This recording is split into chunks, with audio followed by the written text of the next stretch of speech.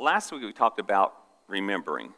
When Moses was about to relinquish his duties as leaders over the children of Israel, whom he had led for decades, he wrote a lot of stuff in Deuteronomy as kind of his parting speech, which was fairly lengthy. But there was a theme that ran all the way through that. And the theme was, if you read it, is Moses says to the people, remember not to forget. And then a little later he says, don't forget to remember. And then a little later he says, remember to remember. So I think he's trying to make a point, remember. And so we want to be people who remember. We want to remember everything God's done for us. As we remember the things God's done for us, we looked at just a handful of them last week. Jesus destroyed the works of the devil. He came to give us everlasting life. He seeks and saves those who are lost. He came that we might have life and have it to the fullest measure, abundantly overflowing. These are just a few of the things Jesus came. He delivers, he sets free, all those things that he said the Spirit of the Lord is upon him, anointed him to do these things. And so we want to remember those things, because when we don't remember them, I'm guilty of this, probably as you are, when we don't remember these things, every new event becomes another event of anxiety and worry and fear. And then the Lord sees us through, and then another trial or testing might come, and we have anxiety and worry and fear. And God says, I don't want you to keep repeating the anxiety, the worry, the fear every time. Let's just remember that God is our deliverer. He is our helper.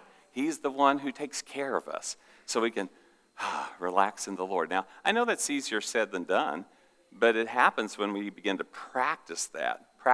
I hate to tell you this, but you're going to have plenty of chances to practice that in your lifetime, because Jesus said, in this world you will have what? Trouble, trial, tribulation, depending upon your translation. But don't forget the rest of it. Fear not. Be of good cheer, because I have overcome the world. I remind you this every time. That's not Jesus saying, be of good cheer, losers. I've overcome the world, so do the best you can. No, he's saying, I've overcome the world, and I have made you overcomers, because he lives in us. He resides in us, and so we've been made overcomers as well. And so I want us to remember all that he's done, but I also remind us to remember all the work that's gone on before us to be able to worship in this place. And in fact, all the work that's going on right now. People sacrificed of their time. People sacrificed of their talent, their abilities and skills. People sacrificed of their money and resources to give us a wonderful place to worship in today. A beautiful place to worship, a holy place to worship, a peaceful place to worship, a wonderful place with his Spirit. And you know what the good news is I fellowship with lots of ministers in this region, and there are many wonderful, beautiful houses of worship in this area, and I thank God for that. So this isn't, somebody got it right, we did, but I don't know about the rest of those people. There's lots of wonderful places of worship in our region. And so I want to remember those who went before us, because they gave their time and their skills and their money so we could enjoy what we're enjoying today. There's someday, and we saw some pictures of it last week, there's concrete being poured here and steel beams being erected and stuff being done around here. Hard work that went on.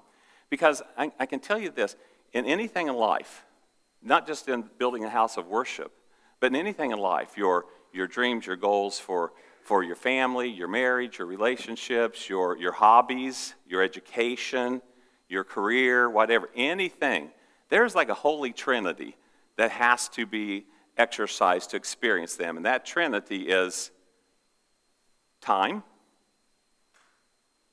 talent, and treasure.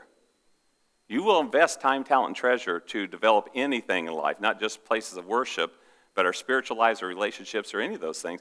And a lot of that went before us. You know why time, talent, and treasure was invested in this place? Because people had a vision of a preferred future. A preferred future. That's what God wants for us, a preferred future. The whole concept of the gospel and salvation is a preferred future. I think it's Acts 20:24 says that what we walk in is the gospel of the grace of God.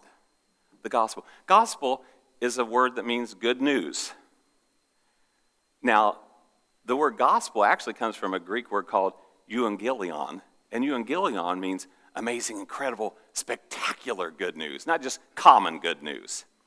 For instance, if you came to me and said, oh my goodness, I was going shopping, the parking lot was packed out, and I found a parking place right up in front of my favorite store, I would say, good news.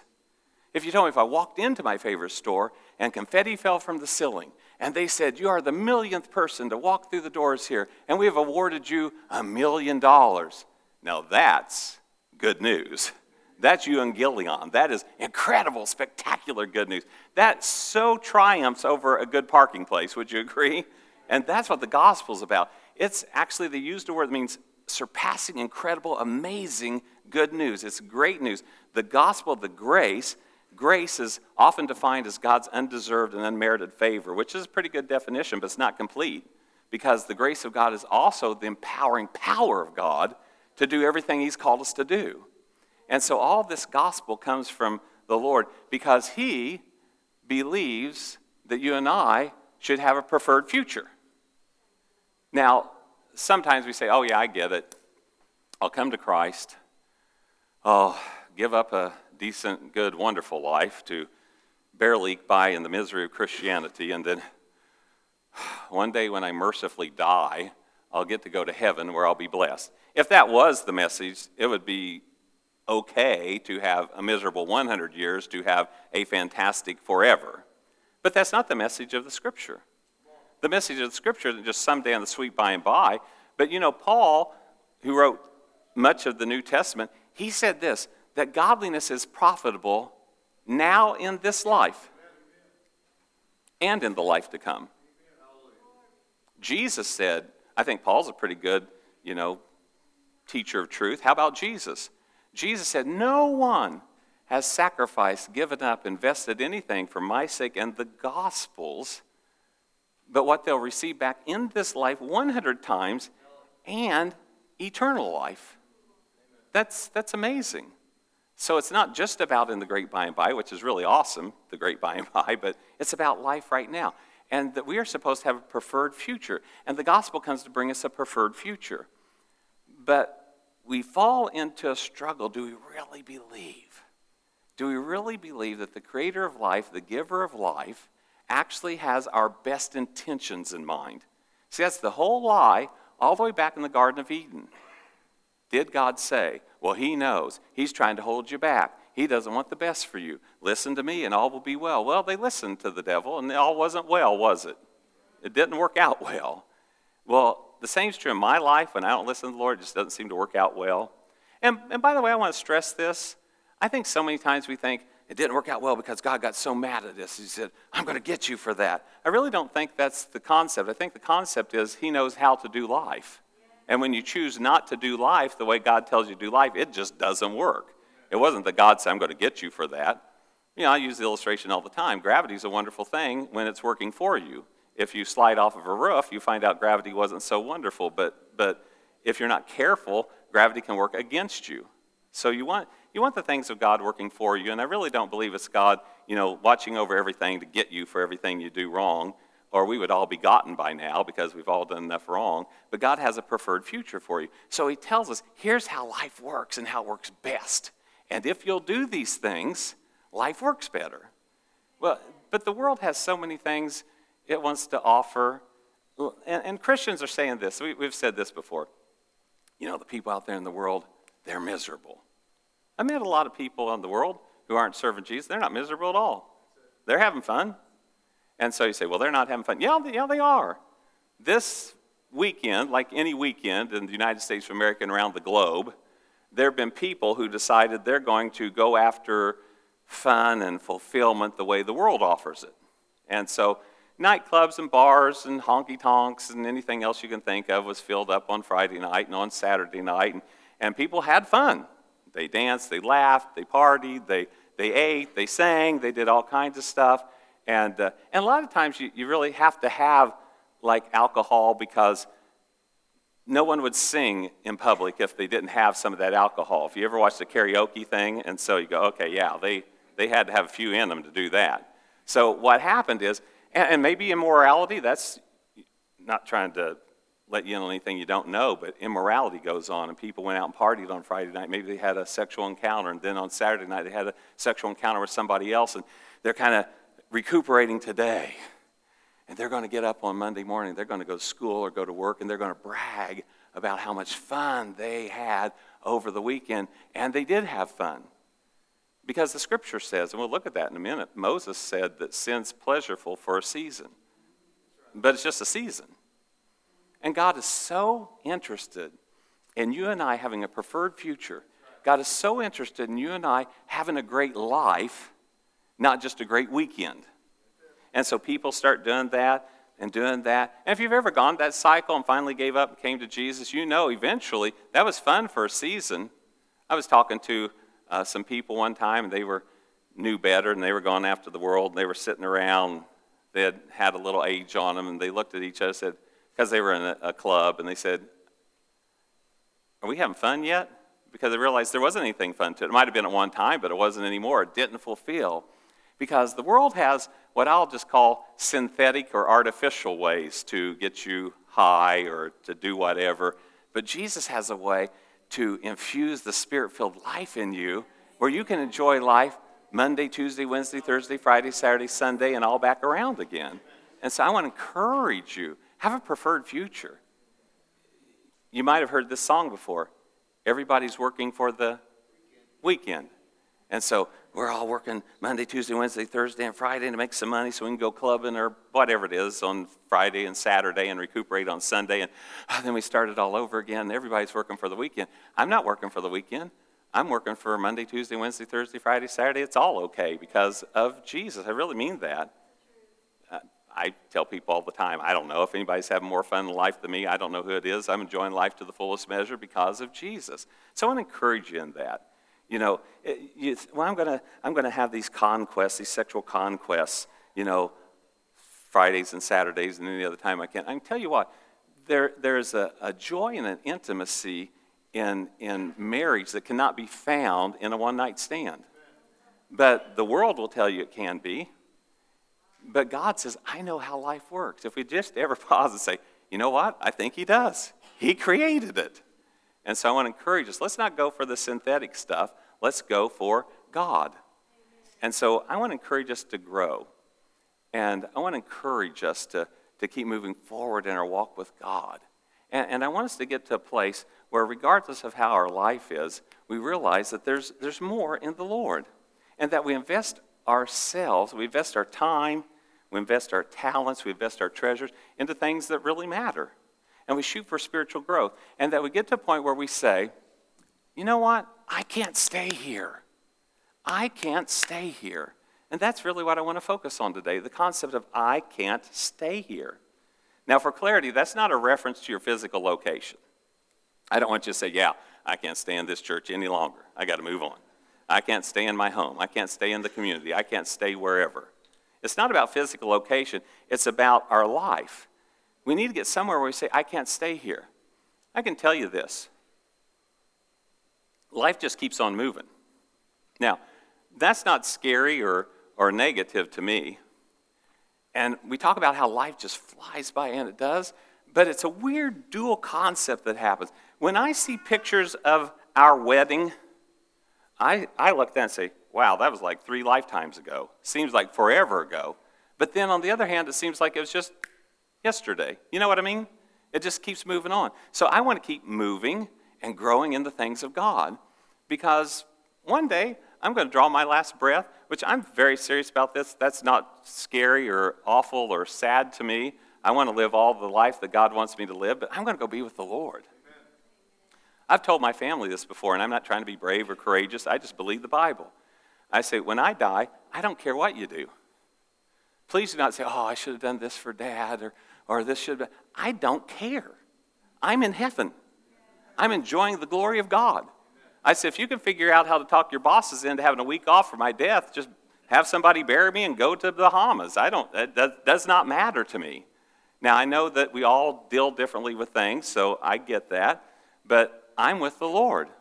I'm with the Lord. I'm enjoying the Lord. So I'm not really worried about all that. So I can't stay here. I want to keep moving forward. I want to keep going forward. Now, there is some confusion on the concept, and that is, oh, what I hear you saying is this. If your life is miserable, awful, and horrible, then don't stay there, move forward. Well, yeah, I am saying that, but I'm also saying this. If your life is wonderful and fantastic and incredible, you still can't stay here. Keep moving forward. Keep moving forward. Keep going on down the road. Keep growing in God. We haven't reached the end of our growth in the Lord. And so just keep saying to yourself, I can't stay here. And that's not a negative thing. It's a positive thing. So we need to grow. Because if we don't grow, we all have this gravitational pull towards, guess what? Me, you, all of us, towards becoming lazy. Now, I know none of you all have ever experienced that, becoming lazy. Now, I'm talking to myself too. So we're going to look at Hebrews chapter 6. 3 verses here. They're very insightful in what we're talking about today. Hebrews 6, verse 10. God is not unjust. Amen? He's not unjust. He will not forget your what? Your work. He will not forgive your work. He will not forgive your work and the love you have shown. Now, this is a cool verse. He will not forget your work and the love you have shown whom? Him. The love you have shown him as you help his people. And as you continue to help them. Isn't that interesting? He doesn't say, I really appreciate the love you've shown your brothers and sisters. He said, when you have shown love and you've helped your brothers and sisters, you have loved on me, God says. He says, I'm not unjust. I see your work. I'm not going to forget. I've seen what you've done. As you have loved me, as you have helped your brothers and sisters, we want each of you. Now that's a great phrase, each of you. Because I think what happens a lot of time in churches is we read it like this, I want all of you pastors and elders. I want all of you deacons and Sunday school teachers. I want all of you children's ministry leaders and worship team. I want all of you to really go after God. No, it says, I want each of you. Every one of us in here is an each of you. I want each of you to show the same diligence, persistence, tenacity. I want each of you to show this same diligence to the very end, till we're done, till we've checked out of here. That's what Paul said. Hey, I fought a good fight. I've ran a good race. There's now laid up for me the crown of life, and not only for me, but for all those who long for his appearing. He said, I've been faithful to the end, and that's what we're to be. Now, look at what this says. I want you to show this diligence to the end, so what you hope for may be fully realized. What's that mean? Just what we've been saying. That you might have a preferred end. You've got a vision of where you'd like your life to go, and I hope it lines up with Scripture, because that's the ultimate authority, and I want to take my life forward that direction. And God says, I want you to, too. I want you to be diligent to the very end, so that what you hope for may be fully realized. We do not want you to become what? Lazy. We do not want you to become lazy, but to imitate, to copy those who through faith and patience, patience is often interpreted as perseverance as well, depending upon your translation, patience, perseverance. We don't want you to become lazy, but what we do want you to do is imitate those who faith and patience has inherited what has been promised. A lot of wonderful promises in the Word of God. We need to be faith-filled, and we need to be patient and persevere, because even the whole concept of faith is that you're grabbing a hold of a preferred future. If we went up to the very top of Hebrews 11 verse 1, it tells us, now faith is the substance of things hoped for, the evidence of things not yet seen. So God wants us to exercise faith, to have a desired future. So, I discovered this truth, and I want to pass it along to you. I discovered it long before it actually became true for me. Here's the truth. The less you do, the less you want to do. Have you ever noticed that? The less you do, the less you want to do. Several of us guys had gathered many years ago, several years ago anyway, maybe many's not safe, several years ago at Curtis Sr.'s house, and we were sitting around talking, and I'll never forget what Larry Kuhn said.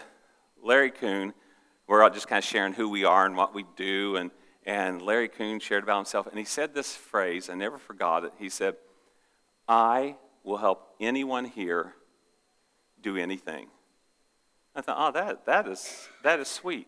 That wasn't the end of his phrase, though. He said, I will help anyone here do anything as long as it's nothing. Ah, okay. I see where you're going there, Larry. I will help anyone do anything as long as it's nothing. The less you do, the less you want to do. I've discovered that with people. It doesn't matter if you're young, old, whatever. If you don't do much, you don't do much. I heard this phrase years ago, and I thought it was kind of interesting. It said, if you want something done, give it to a busy person. And I thought, man, why is that? That makes sense. So we'd have some assignments around the church sometime, and I think, well, here's somebody that doesn't have a lot going on. And so I'd give them the assignment, and I'd ask about a month later, and it wasn't done. 2 months later, it wasn't done. 3 months later, it wasn't done. I don't know if you remember somebody in our church. She went on to be with the Lord not that long ago. Her name was Errol Graham. Errol Graham, she was working full-time at Cummins.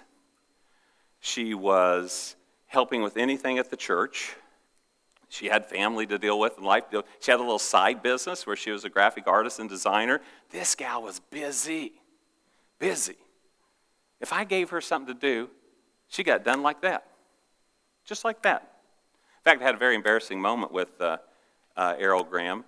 Was Darlene came in the office, and this was years ago, and I was talking about something. Darlene's type A, if you don't know that about Darlene. Darlene's type A person. She wants to get things done. So she goes, you're talking to Errol? Ask her if she'd do this, and see if she can do this today.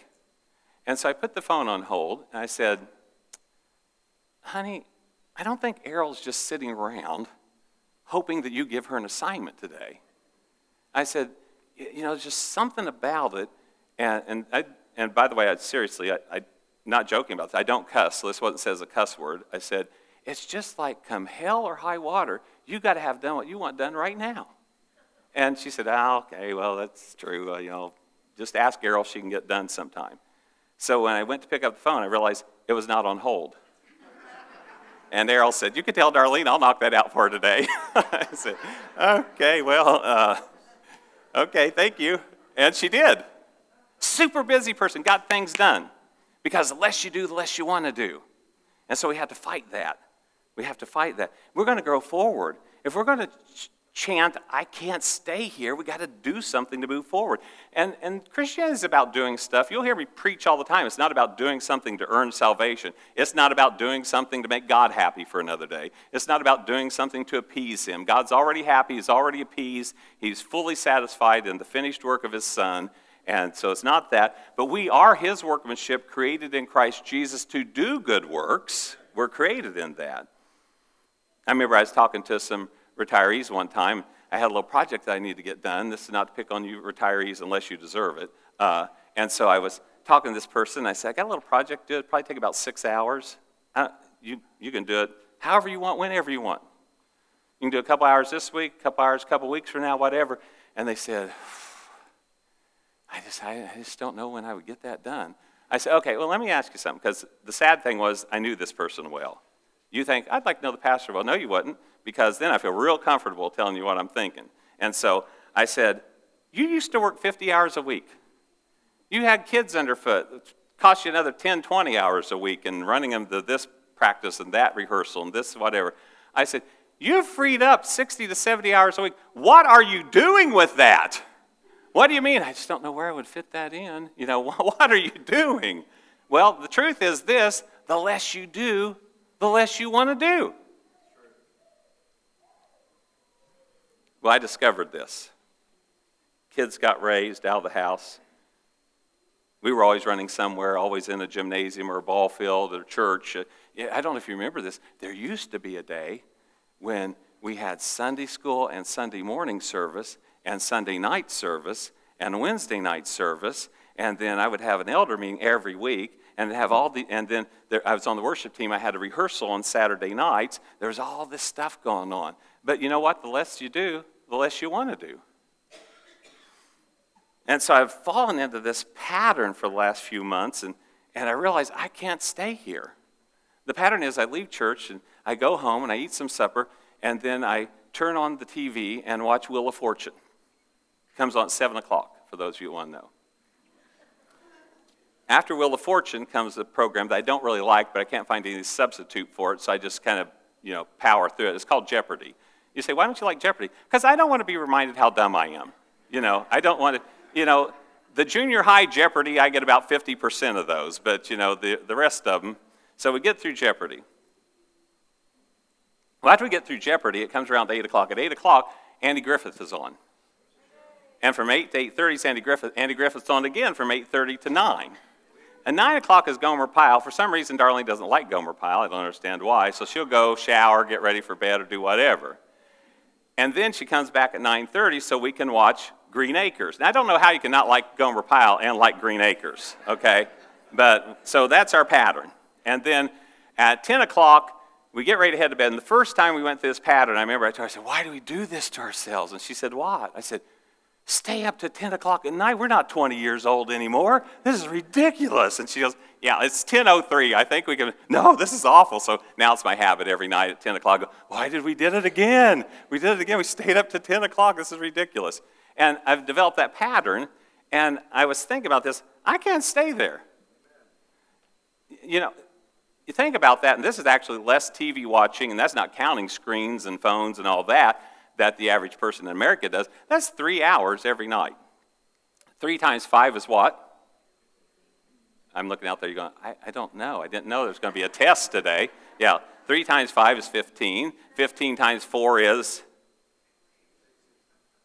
Somebody say 16? 60, okay, good, okay. That made me nervous there. I thought, 16, we're going to have to start all over again. 60 hours. 60 hours a week. So you think, I just don't know when I'd clean the garage. Well, I found 60 hours for you right there. I don't know when I'd clean the house. I don't know when I'd clean the car. I don't know when I'd mow the grass. I don't know when I'd help anybody with anything. Well, there's 60 hours right there. So, it's easy to get lazy. So, I've gotten lazy. Maybe you've gotten lazy. And I just want us to start saying, I can't stay here. I can't stay here. My preferred future doesn't meet that. See, my preferred future isn't being an aficionado of every, Andy Griffith show. So it's not where my preferred future is. So, what are we going to do? We're going to do the Word of God. We're going to have a preferred future. We're going to see what the Word says. So, in Hebrews chapter 11, 24 through 27, it says, by faith. There's that faith. Faith is a preferred future. Faith is the substance of things hoped for, the evidence of things not seen yet. That's what faith is. So by faith, Moses, when he had, here's an important 2 words. What's the next 2 words? When he had grown up. So it's time for me and you to grow up. When he had grown up, he refused to be known as the son of Pharaoh's daughter. He chose to be mistreated along with the people of God rather than to enjoy, that word is, the root of that's joy, to enjoy the fleeting pleasures of sin. So is there joy and fun in sin? Yes, there is. They're fleeting, but there's the fleeting pleasures of sin. He regarded disgrace for the sake of Christ as a greater value than the treasures of Egypt. Wow. Egypt was probably the wealthiest, people group on planet Earth at that time. Why did he do that? Because he was looking ahead to his reward. He had a preferred future. He grew up. I mean, when we don't grow up, we just keep muddling around, but he grew up. By faith, he left Egypt, not fearing the king's anger. He persevered because he saw him who is invisible. It's time that we grow up. Now, of course, my focus is, since we're in the house of worship here, is that we focus on our spiritual growth, that we grow spiritually. Even if you say, I'm on my game spiritually, I'm on the peak, that's fantastic. I'm not diminishing that, not trying to discourage you from that. But there's higher peaks in the Lord. Let's just keep going. Let's keep climbing. Let's keep moving forward. Growing up. Even the world understands this. If you want to change something in your life, you go to any kind of addiction recovery thing, and they will tell you, first of all, you need to change your people. And you need to change your places. Some of you, your life would move forward spiritually if you changed your people and changed your places. You go, yeah, but, I like these people. I get that. I didn't say you had to never ever talk to them again. But somebody, something, and some place is influencing your life. And so you have to say, what people group, what place do I want to influence my life? And if you don't like where your life is at, then it's a good idea to change your people, change your places, change the things around you. Change. So we use the word sacrifice. Sacrifice is a great word, but sacrifice seems to be negative to people. Like, I don't like the sound of sacrifice. Okay, let's call it invest. Invest your time, invest your talent, invest your treasures in something that helps move your life forward. I remember Zig Ziglar, I share this about every time. Zig Ziglar was a Christian motivational speaker, and he said he used to travel the world telling people, you got to pay the price. You got to pay the price. And one day he said he was thinking about that. He said, you really don't pay the price for success. You enjoy the benefits of it. You don't pay the price for good health. You enjoy the benefits of good health. You don't pay the price for good relationships. You enjoy the benefit. You don't pay the price for your spirituality. You enjoy the benefits of your spirituality. So invest in that which really matters. If we looked at the scriptures, we'd find that Paul, who wrote a lot of books in the New Testament, he told the Ephesians that they needed to grow up. They needed to mature. Peter tells that in the book 1 Peter that bears his name. It's time to grow up and mature. And by the way, this is not said hateful. It's not like, you big babies, you need to grow up. It's said as a motivation to us to have a preferred future and that we grow. I think the most powerful thing is found by the brother of Jesus, James. James writes this, and we're not going to look at it on the slide, but you can look at it in James chapter 1, verse 4. There's this concept that James said, hold on, if we'll persevere and we'll mature and we'll grow up, listen to the promise. If we will do that, we will lack no good thing. Wow. So spiritual maturity does it? Yes. Spiritual maturity, you will lack no good thing. The only thing you'll lack is lack. That's it. According to James, the brother of Jesus, James chapter 1, verse 4. So persevere, hang tough. Keep going, keep moving, keep growing. Keep saying to yourself, I can't stay here. I can't stay here. Now I imagine the gravitational pull of the couch is going to catch me Monday. I'm going to hit Wheel of Fortune. But when Wheel of Fortune comes on, I'm going to look at Darlene and say, we can't stay here. We can't stay here. Get out and mow the grass. I'm going to encourage her. We can't stay here. So here's our focus for the week.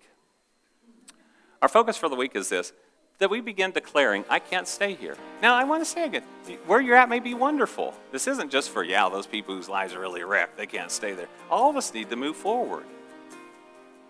I can't stay here. The second thing is think through, this is my typo I saw. Typos drive me crazy. But think through where you want to be. No, that's just not my southern talk there. That's a misspelling. Think through where you want to be. Think through, what's my preferred future? What's my preferred future? Then make sure you focus on your faith first. Jesus said, seek ye first the kingdom of God. I had a revelation one day. I was reading that, and I realized, you know what? He didn't say seek only. He said seek first. It's okay if you got a hobby. It's okay if you want to improve your family or your education or your work life or whatever. That's okay. But seek first the kingdom of God and his righteousness, and all the things, you can read it for yourself, all the things the world is running after will be given to you as well. Seek first the kingdom of God. See, you are primarily a spiritual being. You and I are a spirit being. We live inside a body, and this body's just a temporary earth suit. We're going to lay it aside one day.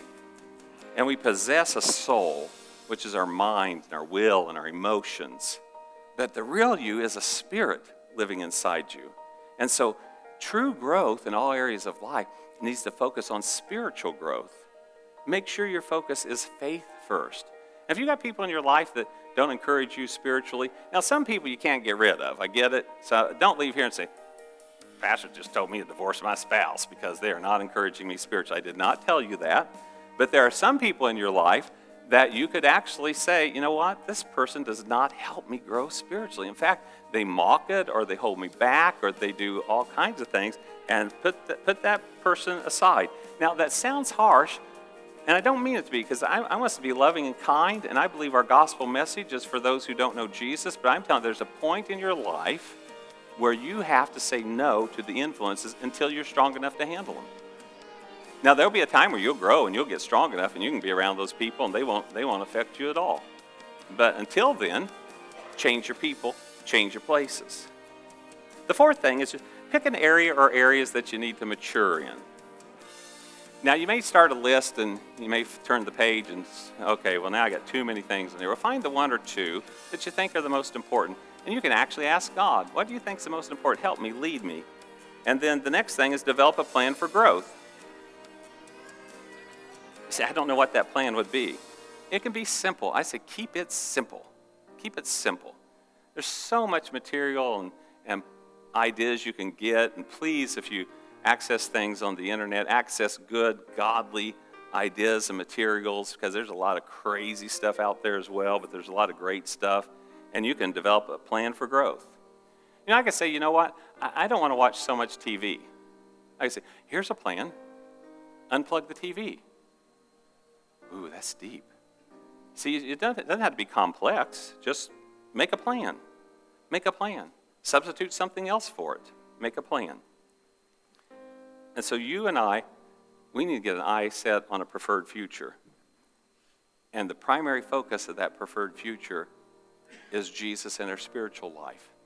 And as we grow in that, everything else begins to fall in place. I truly believe this from the core of my being, that if you will be healthy spiritually, it brings health to your family, it brings health to your relationships, it brings health to your workplace, it brings health to your school, it brings health everywhere.